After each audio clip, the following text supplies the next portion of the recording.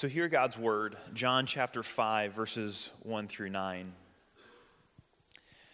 After this, there was a feast of the Jews, and Jesus went up to Jerusalem. Now there is in Jerusalem by the sheep gate a pool in Aramaic called Bethsaida, which has 5 roofed colonnades. And in one of these lay a multitude of invalids, blind, lame, and paralyzed. One man was there who had been an invalid for 38 years.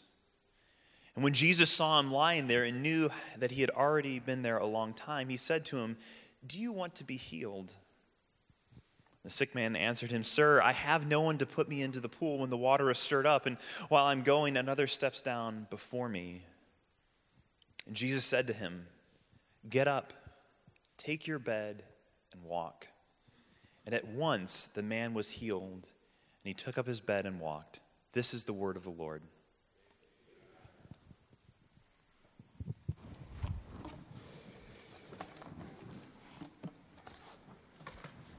Well, thank you, Bill, for those announcements and welcome and reading for us. I started my walk a little bit prematurely. That was awkward. Well, as Bill said, my name is Paul Brandis. I have the privilege of serving here as the associate pastor, and I am so glad that each one of you is here. I want to extend a welcome as well, and particularly to students, I want to echo Bill's announcement. If you're in 6th through 12th grade, make sure you come on back tonight. We're going to have a great gathering, some fun games, as well as some really, hopefully, deep and substantive teaching as well, in a time of small groups. So you don't want to miss out, and so if you're a student, make plans to come back tonight. Well, if you would, just bow your heads with me as I ask for God's blessing on our time together. Dear Father, you are good. We are reminded of that this morning in so many ways, whether it's the beautiful fall weather, wonderful songs of praise to you led by the worship band, God, whether it's good donuts and coffee, fellowship of friends. We are reminded in so many ways that you are a good God who loves to give good gifts to his children. I pray now, Lord, as we open up your word, that you would bless our time, that I would get completely out of the way, and that you would speak through me to all of our hearts, minds, and souls. We pray this in your name. Amen.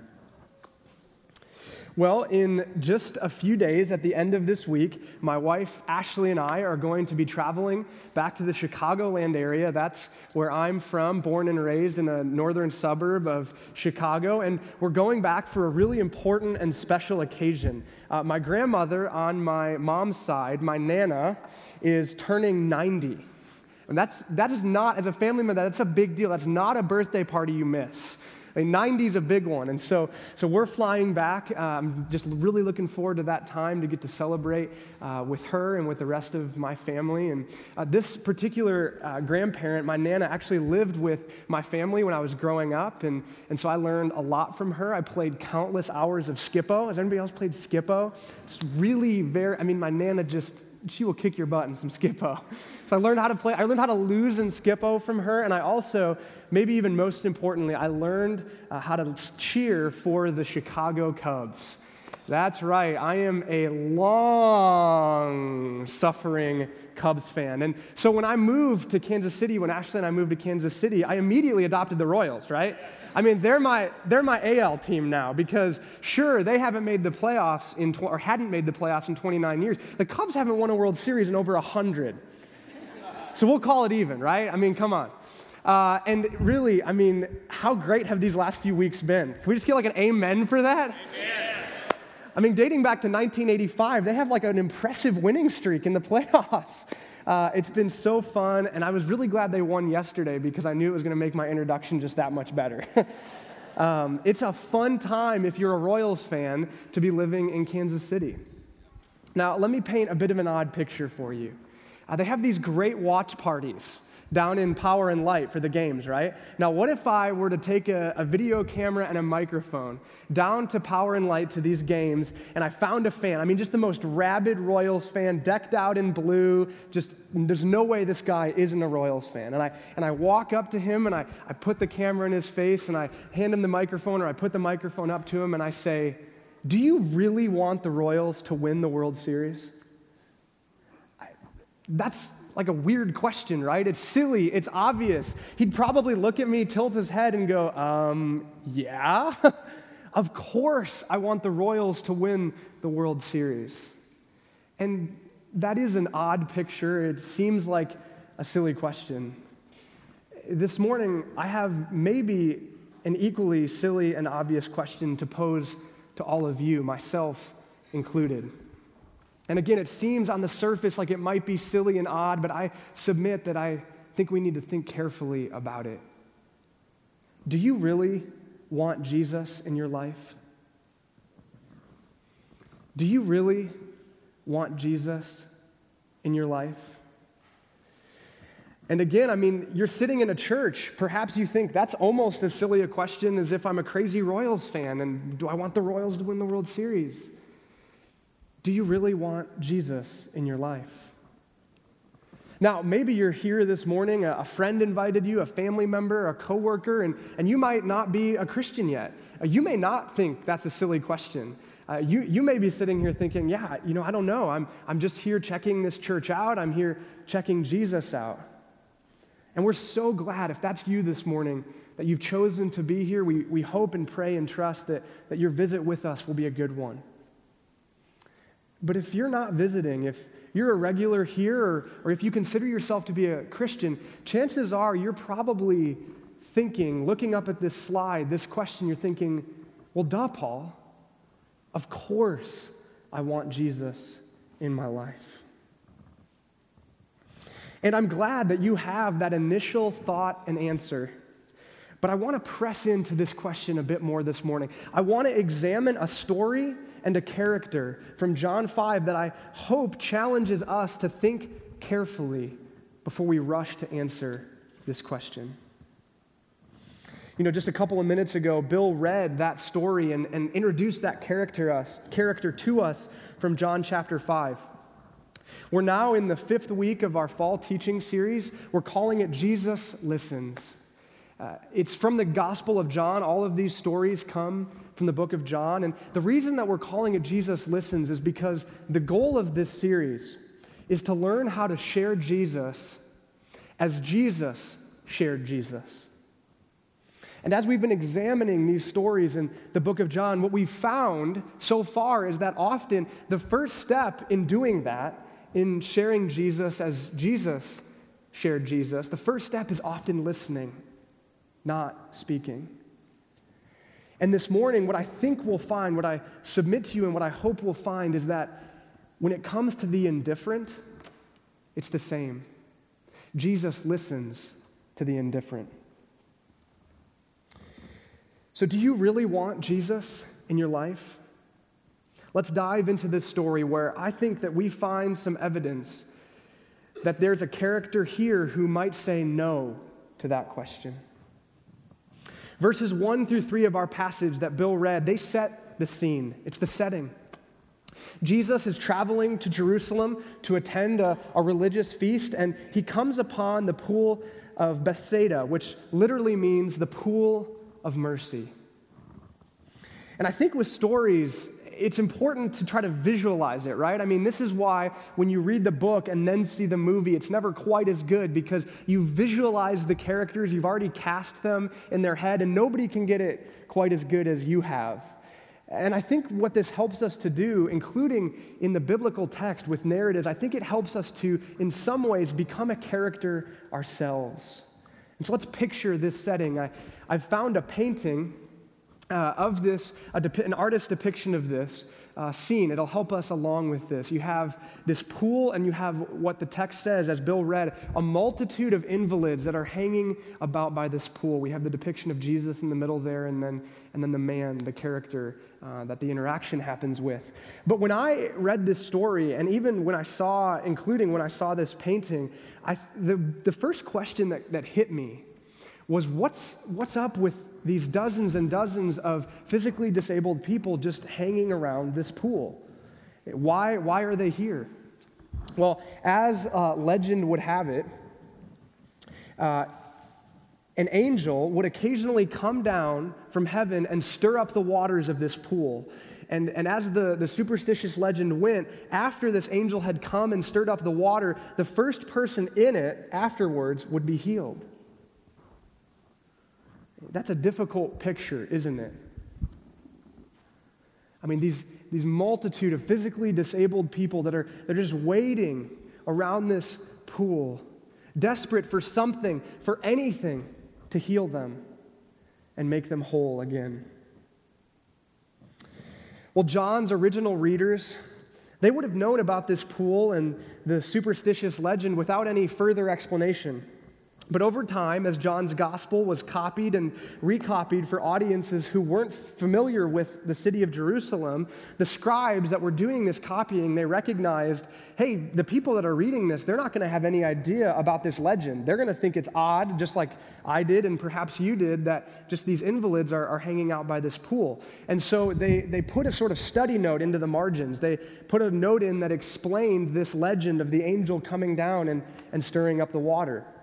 And in some of the manuscripts, the study note got moved into the actual text of John's gospel. And so you have some manuscripts that have a verse 4 in it that explain the legend, and some manuscripts that don't.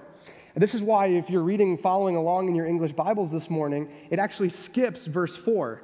You're like, whoa, that's a little bit weird. I made a mistake on that. No, what happened was we discovered better manuscripts, the scholars that work so hard to make sure that we have an accurate copy of God's word, they realized that this was an accidental insertion of a study note, and so they moved it back out again to the margins. You probably have a footnote that goes down to the end of the page, but it does help us to understand this scene a little bit better. That all of these invalids, lame, blind, sick, they're waiting. They're waiting for deliverance from somewhere, from something. So this is the scene. This is the setting. Jesus comes upon this. Dozens of disabled people about, and one man in particular grabs his attention. John tells us that this person, this man in particular, he had been an invalid for 38 years. 38 years. This is actually longer than the average lifespan at this time. This man had not been able to walk. He had been sick. He had been an invalid for longer than most people lived. 38 years. And Jesus, he comes to him and he asks him a very odd question, almost as odd as the questions that I started with this morning. He approaches this man and he says to him, "Do you want to be healed?" I mean, what kind of question is that, right? I mean, this man has been not able to use his legs for almost 40 years. Of course he wants to be healed. What is Jesus up to here? What's going on? Well, actually, the word in our text for healed, it's the less common word. Typically, there's another word that's used, and so Jesus is up to something unique here. Literally, this word means to be whole again, to be put back together, to be restored. So I would submit to you that Jesus isn't just saying to this man, "Do you want your legs to work again?" He's saying, "Do you want to be whole? Do you want to be complete?" That's quite a different thing, isn't it? And what is the man's response? Well, in verse 7, it says, "Sir, I have no one to put me into the pool when the water is stirred up, and while I am going down, another steps down before me." Now, remember why this man was here in the first place. He had bought, clearly from his answer, he had bought into the legend. He had bought into the superstition that the first person into the pool after the waters had been stirred up were healed. And so his answer to Jesus goes something like this: "Of course I want to be healed. That's why I hang out at this pool. That's why I'm here. Oh, but sir, I don't have anyone to help me down into it. And when I'm trying to get there, someone else always beats me down." He's saying, of course I want to be healed. I think this moment in the story is particularly striking. This man is talking to Jesus, God in the flesh. One story before this, at the very end of chapter 4, Jesus heals a young boy who was at the point of death. That's what the text says. And what's even crazier is he wasn't even with this boy. Some officials had came and said, an official's son was sick, and so they come to him and they say, my son is sick. They're miles away. And Jesus speaks a word, and instantly the boy gets better. That is power. And this man in John 5, he's talking with Jesus, the same Jesus that has that power, the God of the universe. It's a striking image because, see, he could have that healing, but he can't see beyond the pool, right? He can't see beyond the pool as his only method and means of healing. This is the God of the universe that he's in conversation with. But he can't see beyond the pool. And what happens next, I just absolutely love this. Because in one sense, what the man is doing, in a way, is saying, will you help me into the pool, right? That's what he's saying to Jesus. And Jesus, in one sense, says, no, I'm not going to help you, right? He says, no, I will not help you into the pool. But instead, what does Jesus say in verse 8? He says, get up, take your bed, and walk. He says, no, your healing doesn't come from this pool. Your deliverance doesn't come from this pool. Your healing, your deliverance, your wholeness, it comes from me. You have to look beyond the pool. You have to look to me. You have to run to me. You have to believe in me. Get up, take your bed, and walk. Well, and what happens? There should be no doubt, right? This is God in the flesh. And when God speaks, it is done. The first part of verse 9 reads, at once the man was healed, and he took up his bed and walked. This man, an invalid for 38 years, is an invalid no longer. You can see that the happy ending coming, right? Sure, at first the man couldn't see that Jesus offered something beyond the pool, that he offered a bigger healing, that he offered to make this man whole again. He didn't see it at first, but he will now, right? Surely at this point, this man wants Jesus in his life, right? Not exactly. Let's examine the aftermath, verses 9 through 15. The end of verse 9, it reveals an important piece of information. This is a common technique in Jewish storytelling. You hold back some information until the key part where it needs to come out. So John says in verse 9b, he tells us, the readers, now it was the Sabbath when Jesus had done this healing.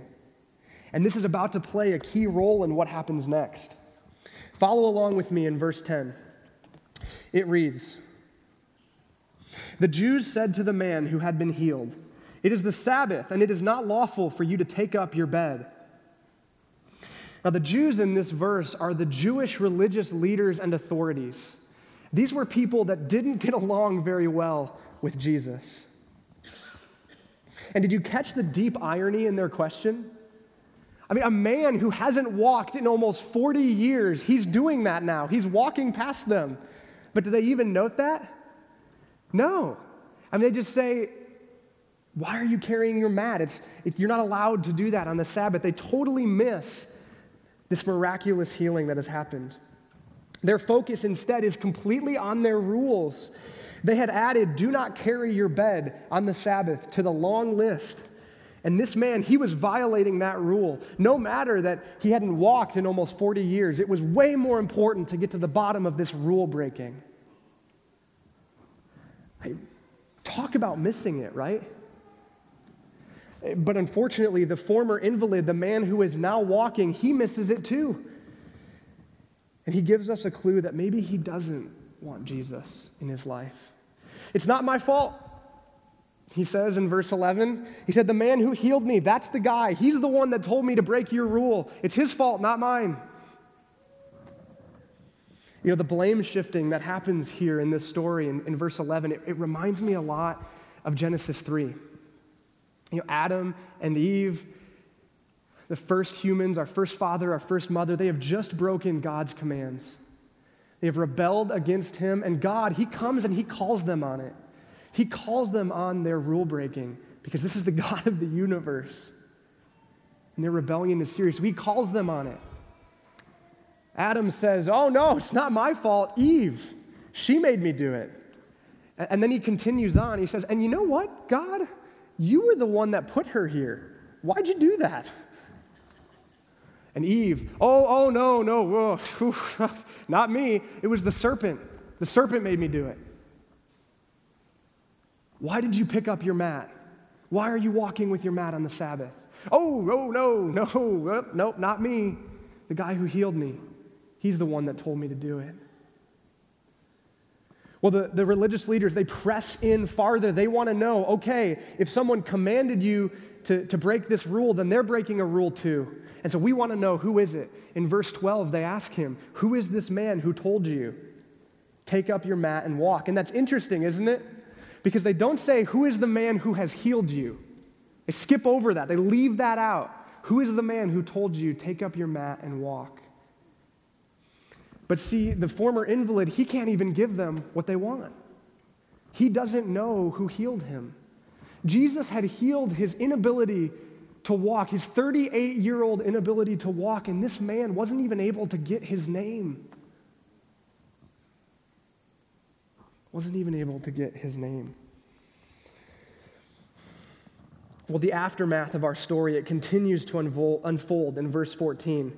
This is fascinating to me. This isn't the end of the encounter between Jesus and this man. In verse 14, it says that Jesus found him in the temple. So Jesus finds this man in the temple, and this is what he says to him. He says, see, you are well. Sin no more, that nothing worse may happen to you. Jesus' comment here, it deserves further unpacking. Just a few chapters later, in the book of John, in John 9, there's another story of one of Jesus' healings.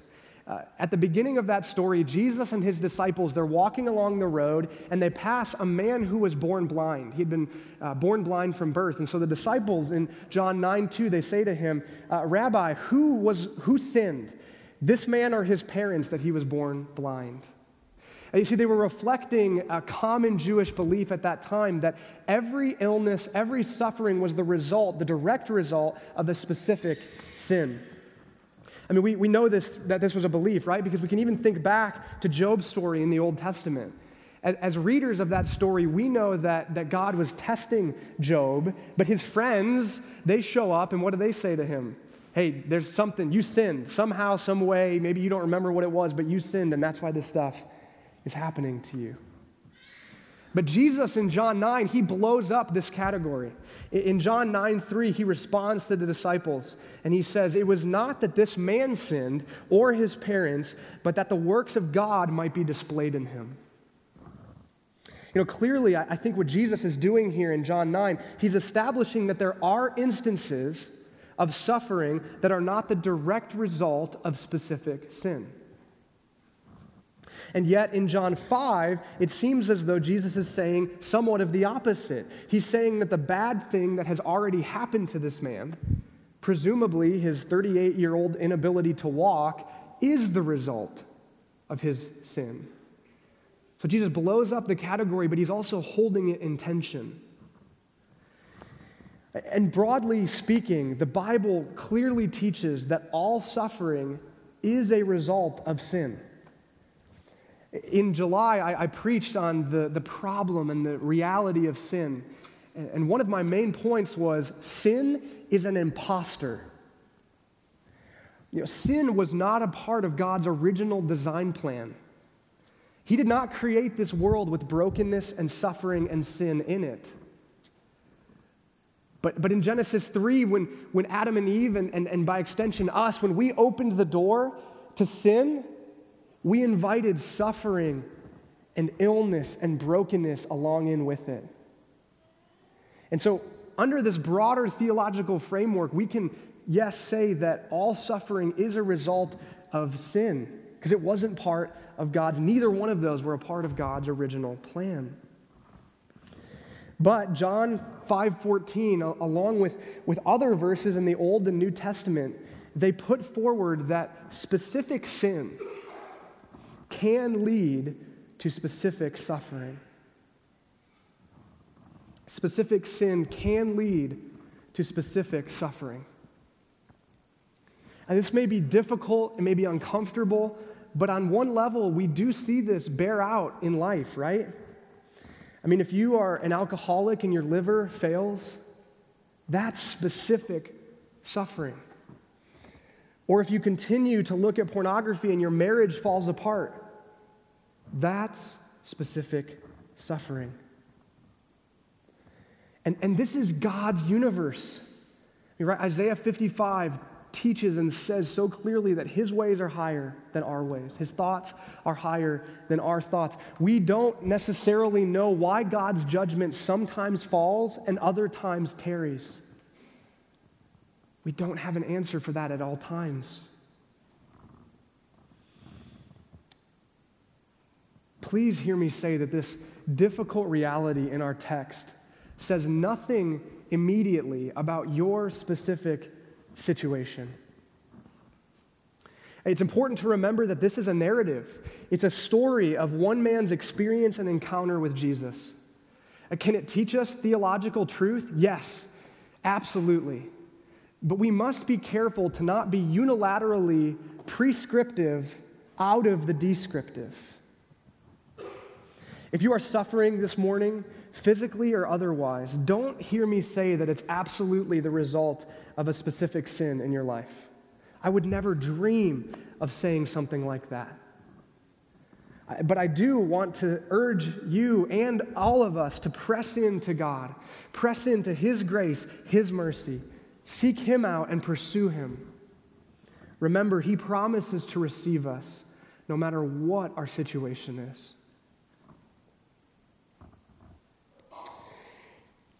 Returning to verse 14, the end of Jesus' comment that nothing worse may happen to you. This most probably refers to eternal judgment. Remember, Jesus' original question to this man was not just, do you want your legs to work again, but it was, do you want to be made whole? From the very beginning, Jesus was offering this man something much bigger than his physical condition, than an improvement to his physical condition. And a majority of the rest of John 5, if you look down, if you're following along with me, it deals with this reality of judgment, and it's specifically about Jesus' role in it. So John 5:14 and Jesus' comment that nothing worse may happen to you, in reference to eternal judgment, this sets up and tees off the rest of what happens in this chapter. Jesus is saying to this man, your sin has already cost you so much. Don't let it cost you eternal life. Well, unfortunately, the ending of the story isn't any better than the middle. Verse 15 reads, the man went away and told the Jews that it was Jesus who had healed him. You know, I mentioned before John 9 and the other healing story that happens a couple of chapters later. In that story, there's a moment where the religious leaders, they want to know who healed this man. And so this guy in John 9, he also reveals to Jesus that it was, or he reveals to the religious leaders that it was Jesus who healed him. But I think we need to put these two revealings next to each other. So listen to D.A. Carson's words on this subject. He says, it will not do to suppose the man in John 5 is innocently giving credit where credit is due, like the man in John 9. In the latter case, John 9, credit is given when it is still a question of establishing the reality and credibility of the miracle. In the present context, John 5, the motive can hardly be a desire to assign appropriate praise to Jesus, for the hostile opposition has already manifested itself. End quote. In other words, the man in John 5 isn't trying to proclaim Jesus. He knows that the Jewish leaders are out to get Jesus, and he figures that he might probably still be in trouble, and so essentially he goes and tattles on him. And this stands in stark contrast to what happens in John 9 with the man who's healed there. In fact, we can continue on with these parallels. John, it's common for him to use characters in his gospel as foils to one another. So the woman at the well is a foil to Nicodemus. We've looked at those stories the last couple weeks. And this man in John 5 is a foil to the man in John 9. In John 9, the man's suffering was not the result of his sin. In John 5, it was the result of his sin. In John 5, the man blames Jesus. In John 9, the man defends Jesus to the religious leaders, and he even gets thrown out of the synagogue, which was a massive, massive thing. And most notably is the ending of the stories. In John 9, there's another encounter between Jesus and the man, and the text tells us that he worshiped Jesus. That's a huge deal in this culture because you only worshiped God. So in John 9, by worshiping Jesus, this man that was healed, he says, "You are God." But in John 5, the ending of our story, verse 15, is the man going and tattling on Jesus to the religious leaders. Truly, a tale of two healings. Well, it's obvious that this isn't the easiest or most lighthearted story. And some of you may have come in this morning, if you're familiar with this story, you may have come in with a different understanding of this character. As you to have read him, maybe he was a more neutral character in your mind or a positive character. That's totally possible. But as I studied and examined, I came to the conclusion that the weight of the evidence, it really sits on the side of the scale of this man being a negative character. And an overall negative story, and an instance where someone says, "No, I don't want Jesus in my life." And I think this is strategic by John. I don't think he accidentally inserted this and it's like, whoops, I should have put another good story in there. I think it's strategic for him to have a negative character in a negative story. Because, see, not everyone is going to come to belief in Jesus. Not everyone is going to respond positively. Not everyone is going to answer the question this morning, do you really want Jesus in your life, with an affirmative? And so John includes this story, I think, very intentionally to give us an example of someone who doesn't do that, but then also shows us how Jesus still interacts with and pursues that individual. Right? Because he doesn't give up on him, he heals him, and then he finds him in the temple later and warns him of his condition, says, "Sin no more." He doesn't find him and rub it in or find him and say, "Well, it's all over for you, buddy." He finds him and he says, "Sin no more, that nothing worse may happen to you." I think this is incredibly strategic by John. And even though I've presented this character maybe in a bit of a more negative light this morning, I think it's so important for us not to just point fingers at him.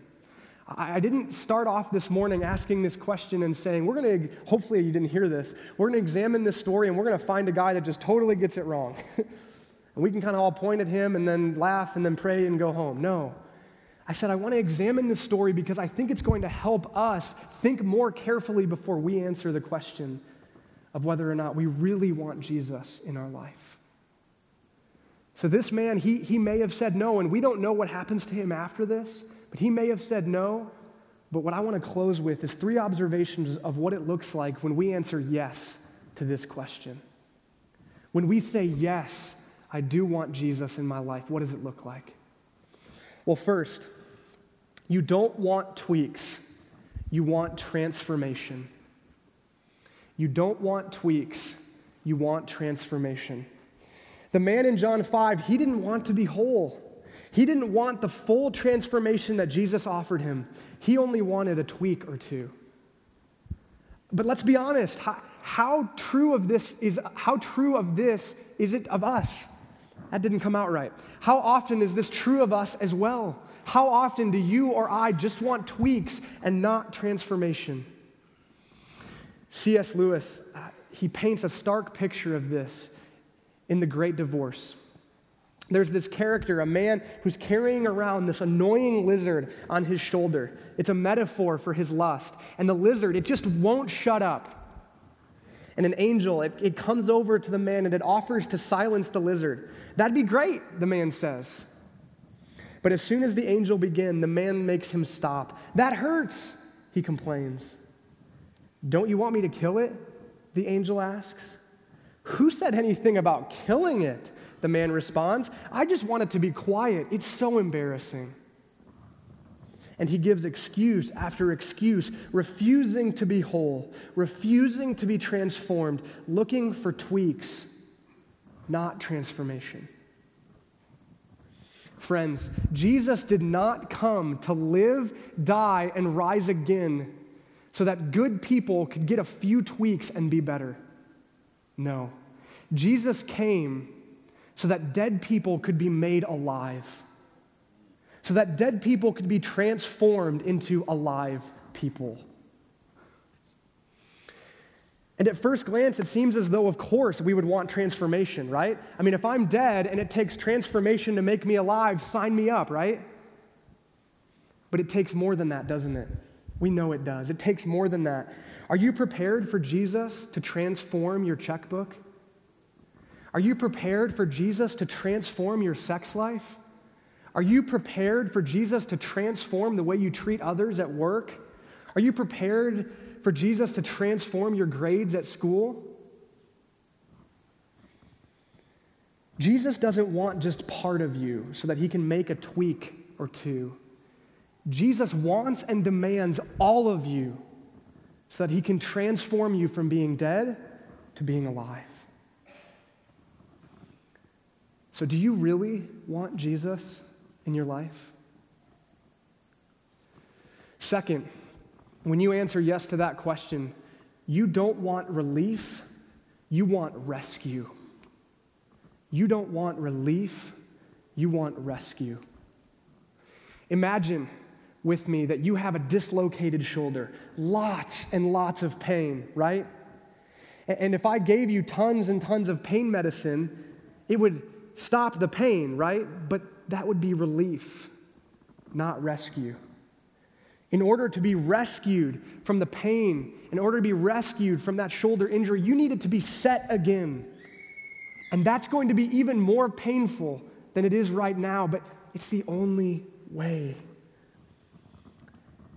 You know, even if the pool of Bethsaida didn't provide actual healing for these sick people that were hanging out by it, I'm willing to bet that it provided temporary relief.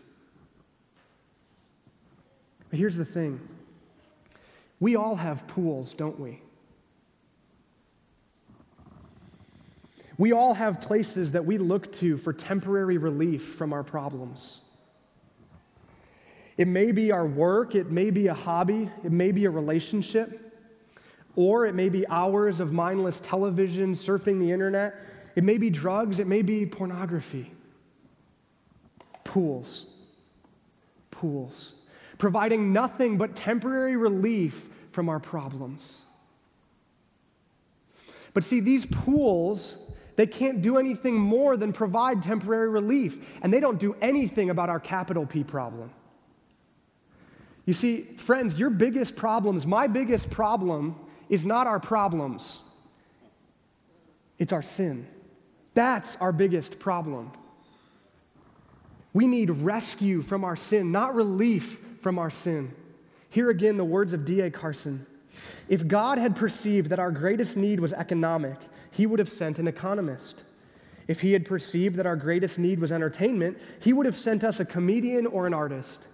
If God had perceived that our greatest need was political stability, he would have sent us a politician. If he had perceived that our greatest need was health, he would have sent us a doctor. But he perceived that our greatest need involved our sin, our alienation from him, our profound rebellion, our death, and so he sent us a Savior. We need rescue from our sin, not relief. So do you really want Jesus in your life? Finally, if you answer yes to that question, you want someone, not something. Again, I think the man in John 5, he wanted something. He wanted his legs to work again, and that's a huge thing, right? But at the end of the day, I think the evidence says that he didn't want someone. He didn't want Jesus.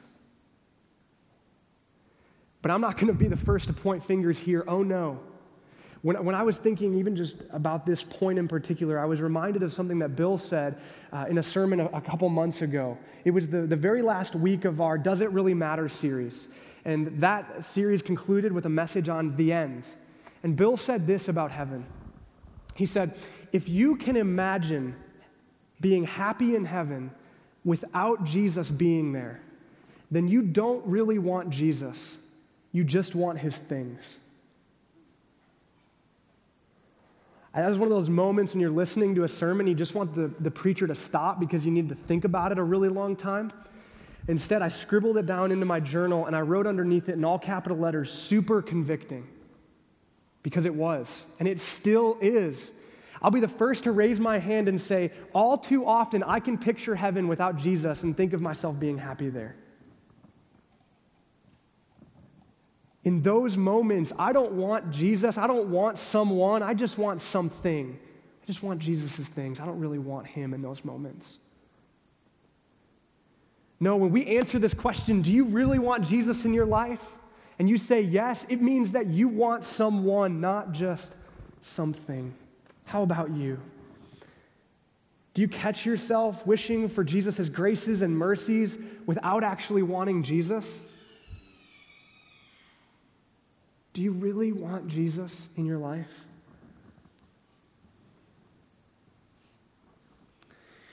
Well, I hope in these 3 quick points, I've drawn out how important it is to press into our own answer to that question. Do you really want Jesus? Again, as I said at the beginning, it may seem simple and obvious to those of us who call ourselves Christians, but I think we've seen, hopefully, that it's more layered and complex than that. There are blind spots of indifference in all of our hearts. And thank God that Jesus listens to the indifferent. And not only should we thank God for that, but we should also resolve all to listen differently to the indifferent among and around us. Remember, not everyone is going to respond positively to Jesus, but he doesn't write them off, does he? No. He finds him afterward. He pursues him. Bill's big idea from his sermon last week was, don't write off who Jesus runs after. John 5 reminds us that Jesus doesn't write off the indifferent, whether that's us and the indifference in our hearts, or whether that's the indifferent in our lives among and around us. Let's resolve to press into our own indifference and repent of that, and let's resolve to listen well to those around us who may seem to be indifferent to Jesus. Do you really want Jesus in your life? I'd like to close this morning by reading together a prayer of confession. Again, I'll raise my hand to be the first one I need to confess of my indifference. Would you follow along with me and read this prayer? Father, we confess that we take your grace for granted. Forgive us for our indifference toward you, your mission, and your church. Restore to us the joy of your salvation and ignite in us a zealous fire for your name. Help us, your church, to faithfully preach your gospel in our homes and our vocations. Awaken the hearts of those in our city who are indifferent toward you. Help us to listen to them well. Open eyes and ears and soften hearts to the gospel. Do a surprising work in our city and start it with us. In Jesus' name, amen. Would you bow your heads? Dear Father, I echo those prayers. Every individual in this room, Lord.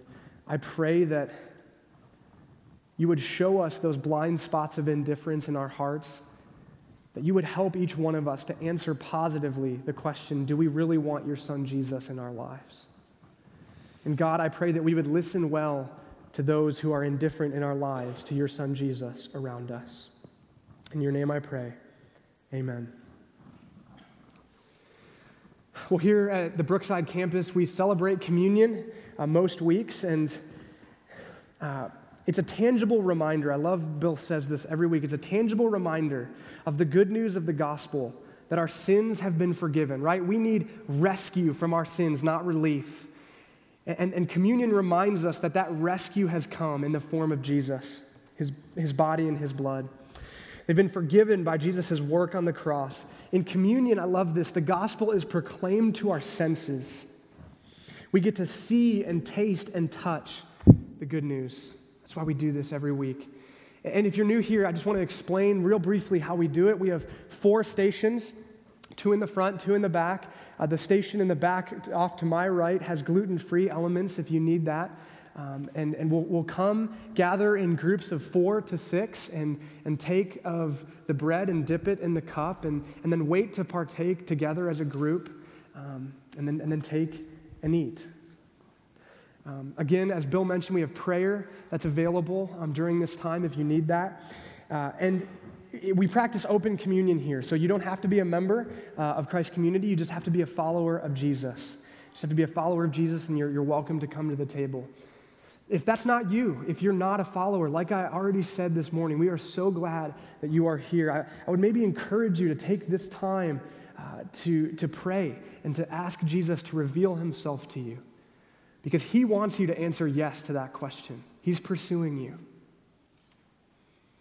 Well, on the night that he was betrayed, Jesus took the bread.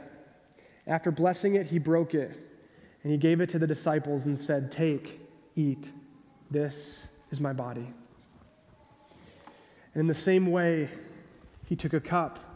After he had given thanks, he gave it to them, saying, "Drink of it, all of you, for this is the blood of my covenant, which is poured out for many for the forgiveness of sins." Come now to the Lord's table to see, to taste, and to touch the good news of the forgiveness of sins. Come when you are ready.